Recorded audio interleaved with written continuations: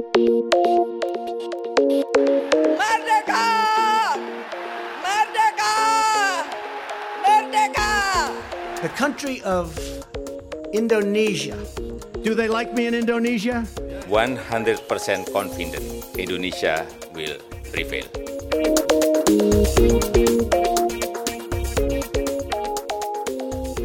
Hello and welcome to the Talking Indonesia podcast. I'm your host, Dirk Tomsa from La Trobe University.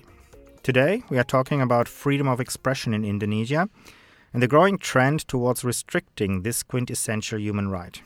Ironically, this worrying trend has occurred under President Joko Widodo, or Jokowi, who many had expected to improve rather than erode the status of human rights in Indonesia when he was first elected in 2014. During his first term in office, however, Jokowi not only used existing laws to restrict freedom of expression, he even created new legal tools to suppress opposition against his presidency. Most recently, the blocking of video and image sharing on social media after the election protests this year and the internet shutdown in Papua indicated a new dimension of restrictions on freedom of expression. Today, we are trying to explain the reasons behind this part of Indonesia's deepening illiberal turn. Joining me in the studio here in Melbourne is Dr. Ken Setiawan, a lecturer in Asian and Indonesian Studies at the University of Melbourne's Asia Institute, and, of course, a former host of the Talking Indonesia podcast. Ken, welcome back to Talking Indonesia. Thanks, Dirk, for having me back.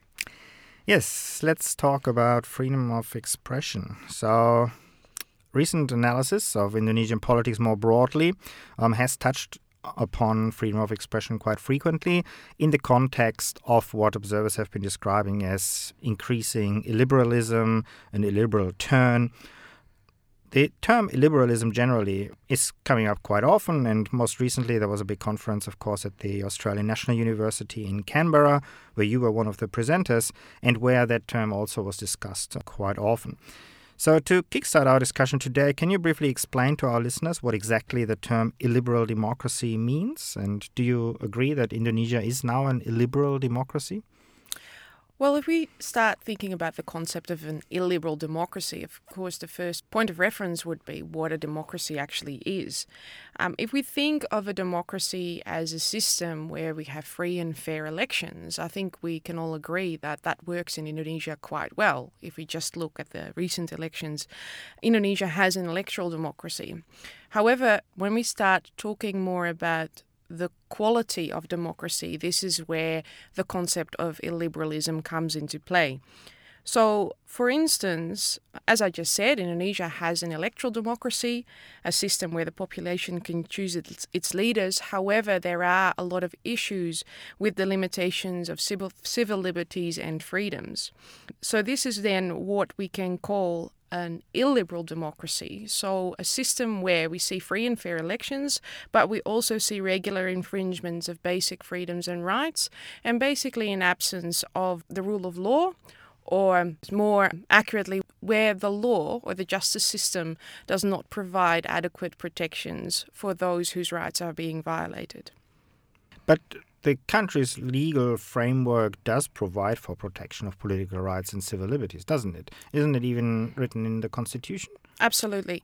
Look, if we look at Indonesia's legal framework, if we look at its human rights framework, then we can see absolutely, as you said, there are constitutional guarantees for human rights.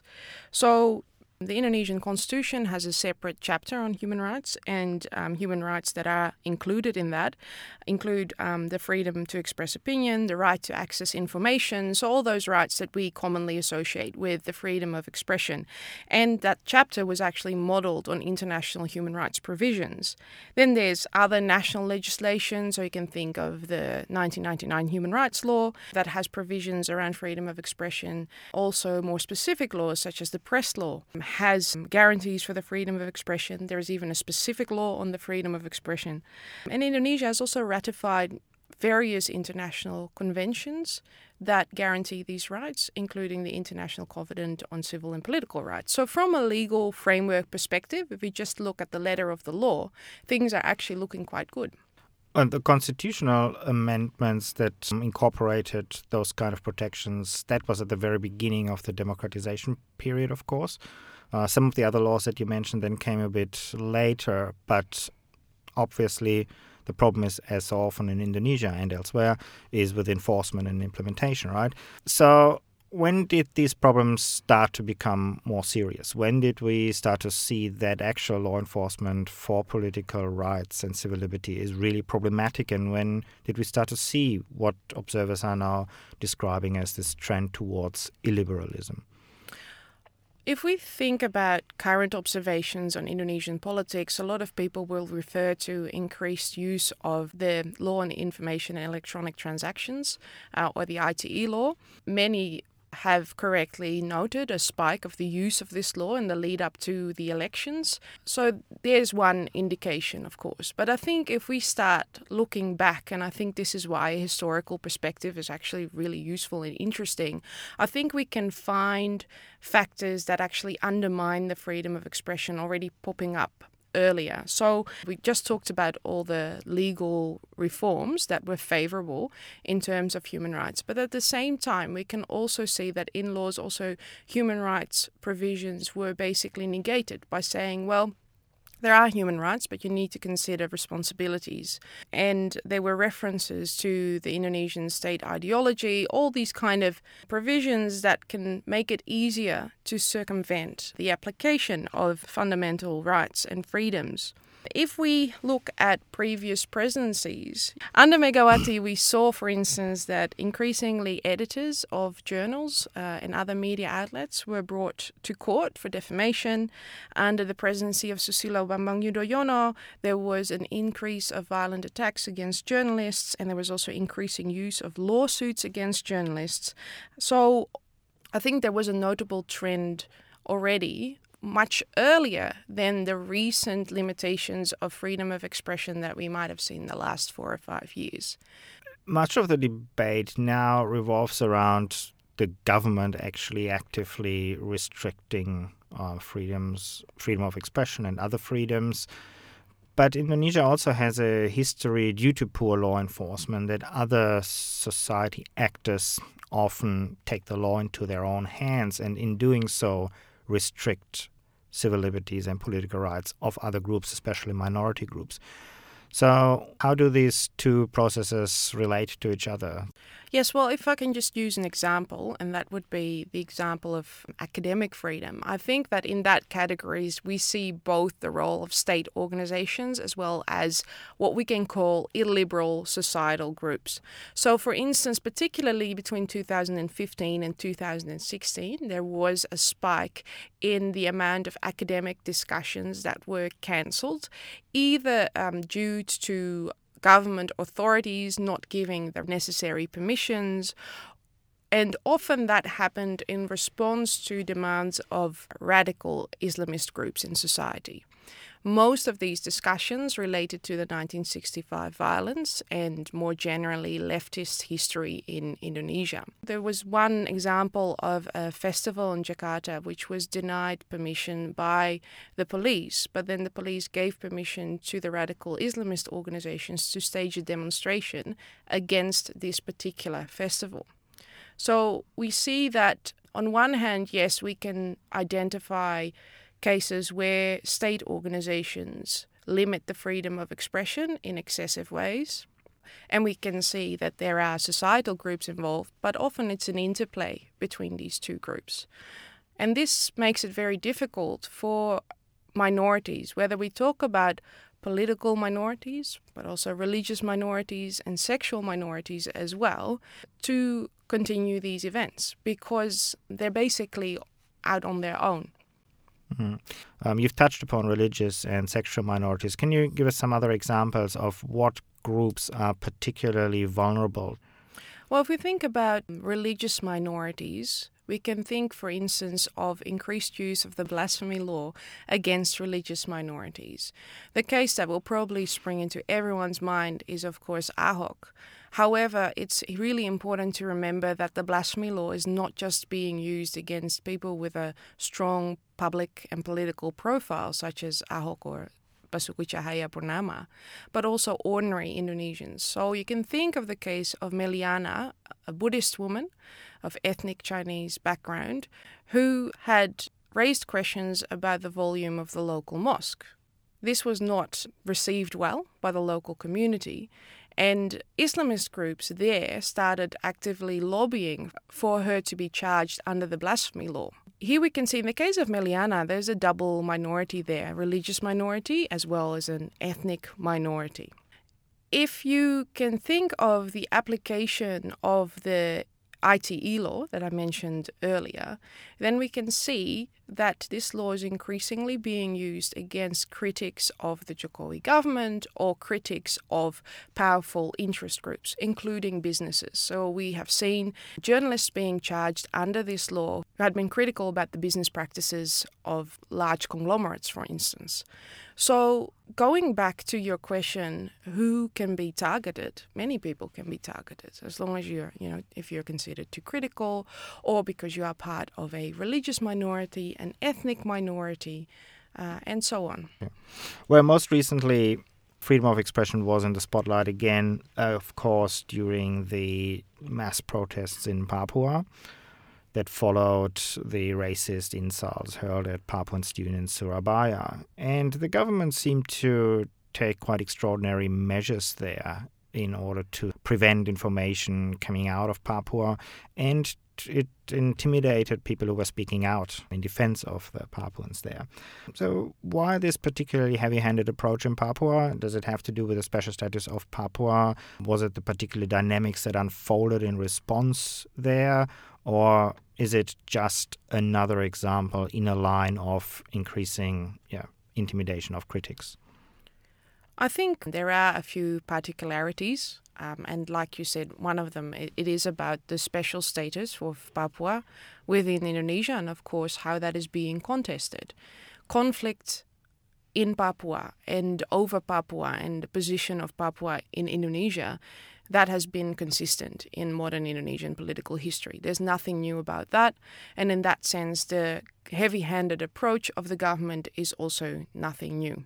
What is new is that I think there's a number of particular dynamics of the recent events in Papua. One of them is that the protests were not just located in Papua itself. They were actually in other parts of Indonesia as well.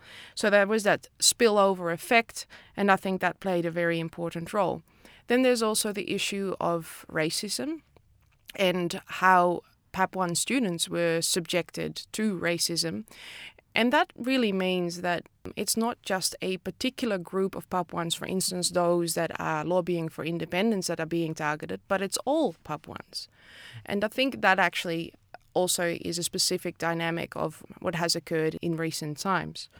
But when it comes down to cracking down on dissent from Papua, that in itself is not new. What did the government use to justify its measures there? I mean, shutting down the internet is quite an extreme measure. How did the government justify taking this particular measure? Was it just to suppress the spread of images out of Papua, or was there a bit more to it? Well, if you look at the government narratives that are used around the blocking of internet services or blocking of images, it's actually the one argument or the one narrative that consistently appears is that of national interests and national security.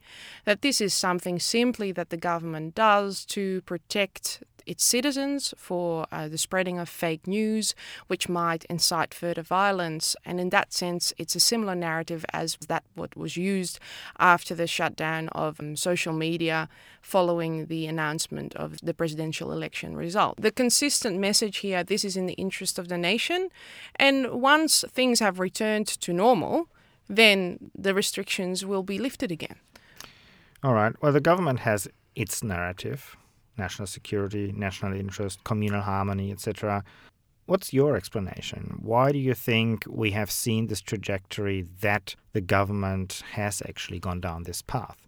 Why has it taken an increasingly assertive stance towards critics, especially under President Jokowi, whom many, when he became president, thought would actually promote a stronger protection of human rights? Well, there's a number of things to consider here. First of all, and I already touched upon this earlier, is I think we need to very critically look at the trajectory of democratic reform that Indonesia has experienced in the last 20 years. If we look at that from a human rights lens, yes, we can see a lot of improvements in terms of the legal guarantees of human rights, but we can also see that from the start, these freedoms were actually being contested. So there's one, I think, an institutional weakness there. Then we need to think about other elements, such as that we still see lots of remnants of the authoritarian regime in the current Indonesian political landscape. Jokowi is surrounded by many conservatives, and part of that was that when he was elected, he just didn't have that much power. So he needed to build alliances with other forces, and he did so successfully. However, those other forces are not necessarily friendly towards the human rights agenda.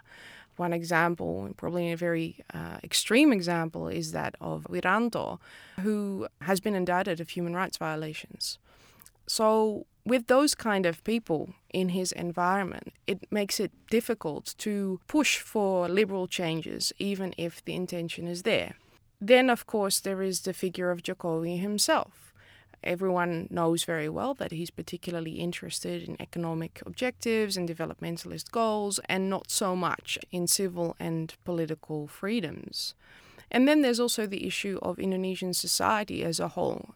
The reality is that the Indonesian electorate is quite conservative, socially conservative in terms of its norms.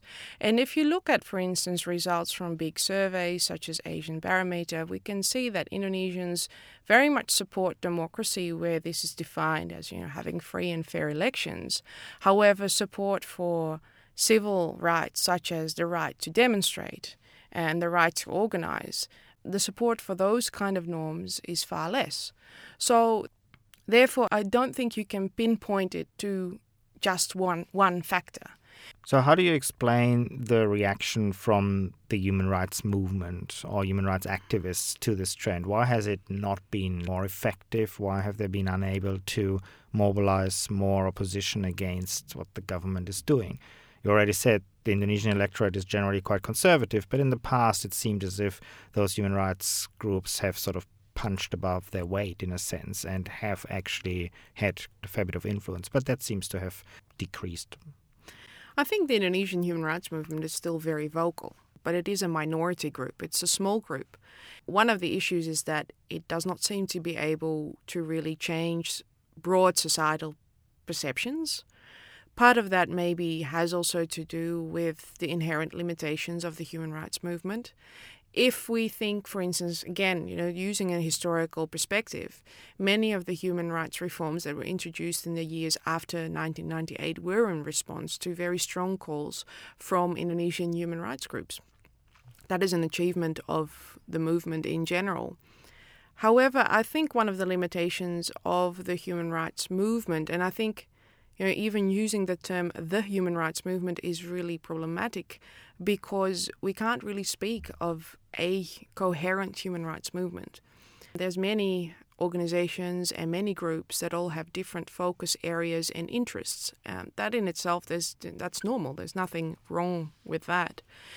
However, it has not been able to consolidate itself and have a real impact on either policy or societal perceptions. And then that not having that impact on societal perceptions then also means that there's limited change in electoral results when it comes to this. That doesn't even take into account is that, are there real political options here that would be fully supportive of this, this liberal democratic idea of civil and political freedoms? So one of the issues is that the Indonesian human rights movement, and I use this term for want of a better word, is fragmented. One example in which we have seen the fragmentation of the Indonesian human rights movement under Jokowi's first term was the July 2017 decree on mass organizations, which banned the Hizbut Tahrir, a transnational Islamist organization. Now, the way in which this decree was formulated, it basically allows for the banning of any organization that is considered not to be in line with Indonesian state ideology, or Pancasila. If you think about that, the decree could actually be used against any organization, potentially also human rights organizations. However, many Indonesian human rights activists supported the ban because they see Islamists as a threat to their liberal agenda, which of course is correct too. The different opinions about this ban on the HTI really shows that the human rights movement here is not coherent. And that of course is a problem when you then have to start lobbying for, or if you want to start lobbying for certain changes. Yeah.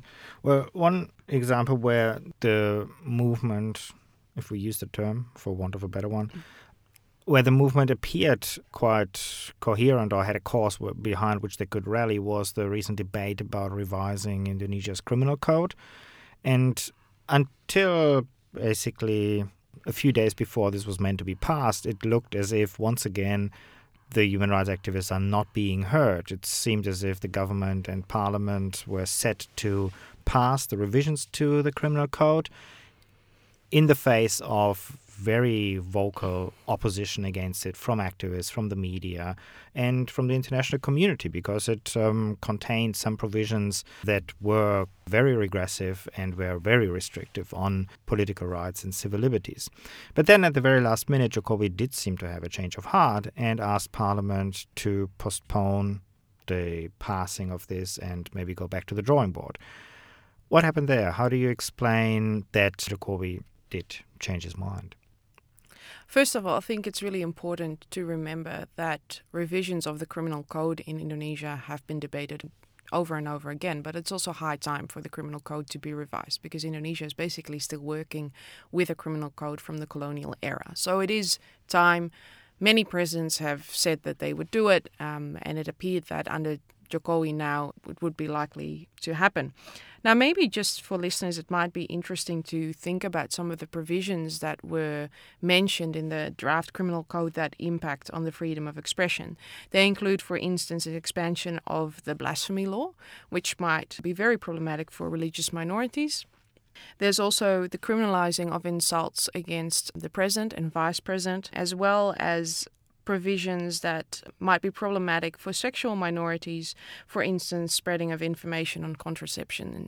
So, as you said, from a civil rights perspective, there were actually a lot of concerns, and indeed, many societal actors in Indonesia started opposing that very vocally.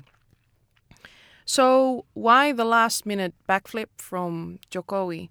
In public statements, Jokowi has said that he has responded to public concerns.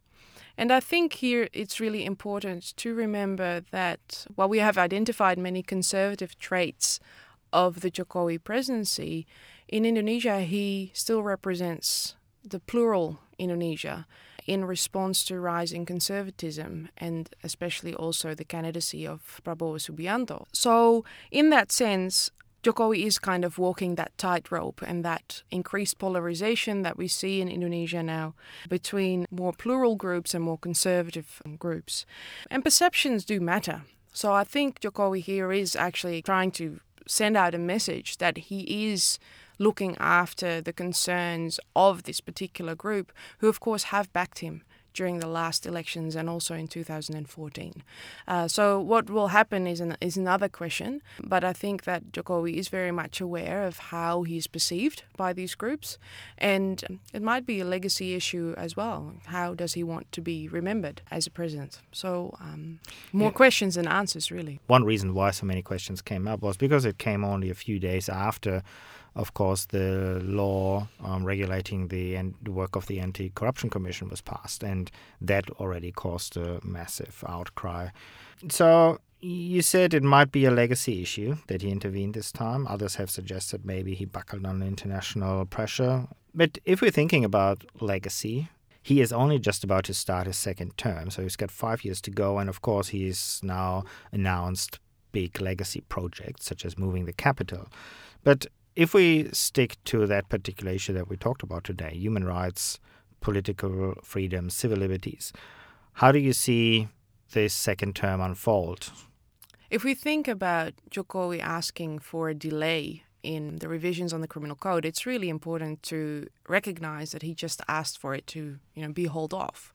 He has not said that they shouldn't go ahead altogether. So that's one thing. I think when we look at Jokowi's human rights record, we need to think about what actually happened in his first term. The reality is that under his first term, we have seen increasing pressures on the freedom of expression of minority groups, whether these are religious minorities or political minorities, ethnic minorities, as well as sexual minorities. That is a fact. The other issue is that at the start of his first term, there was an expectation that he would address past human rights abuses. That did not eventuate. So that's another fact. Taking together, I think under Jokowi's first term, we can see a lot of issues or problems in the implementation of civil and political rights. So that doesn't really promise much for his second term. The other thing is that, of course, you need to look at human rights also more holistically. We've talked about civil and political rights, not so much about economic and social rights.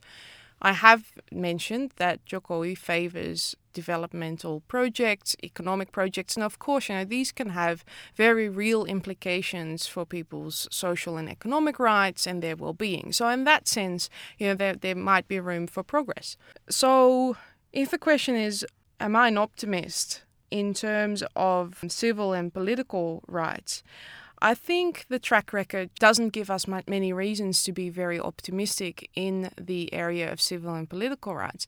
However, we also just need to remember that even though there are many challenges for Indonesian human rights activists and the movement in general, is that it remains a very vocal and creative group that will maintain pressure on the Jokowi government. Whether he will respond to that is another issue. All right. Okay, thanks very much for these insights, Ken. That was Ken Setiawan from the University of Melbourne's Asia Institute speaking with Dirk Thomsa on the Talking Indonesia podcast. I hope you enjoyed the episode, and if you did, please join us again for the next one on the 17th of October. Finally, as ever, don't forget that you can find the entire archive of the Talking Indonesia podcast at the Indonesia at Melbourne blog, or you can subscribe via iTunes or your favorite podcasting app. Thanks for listening, and till next time.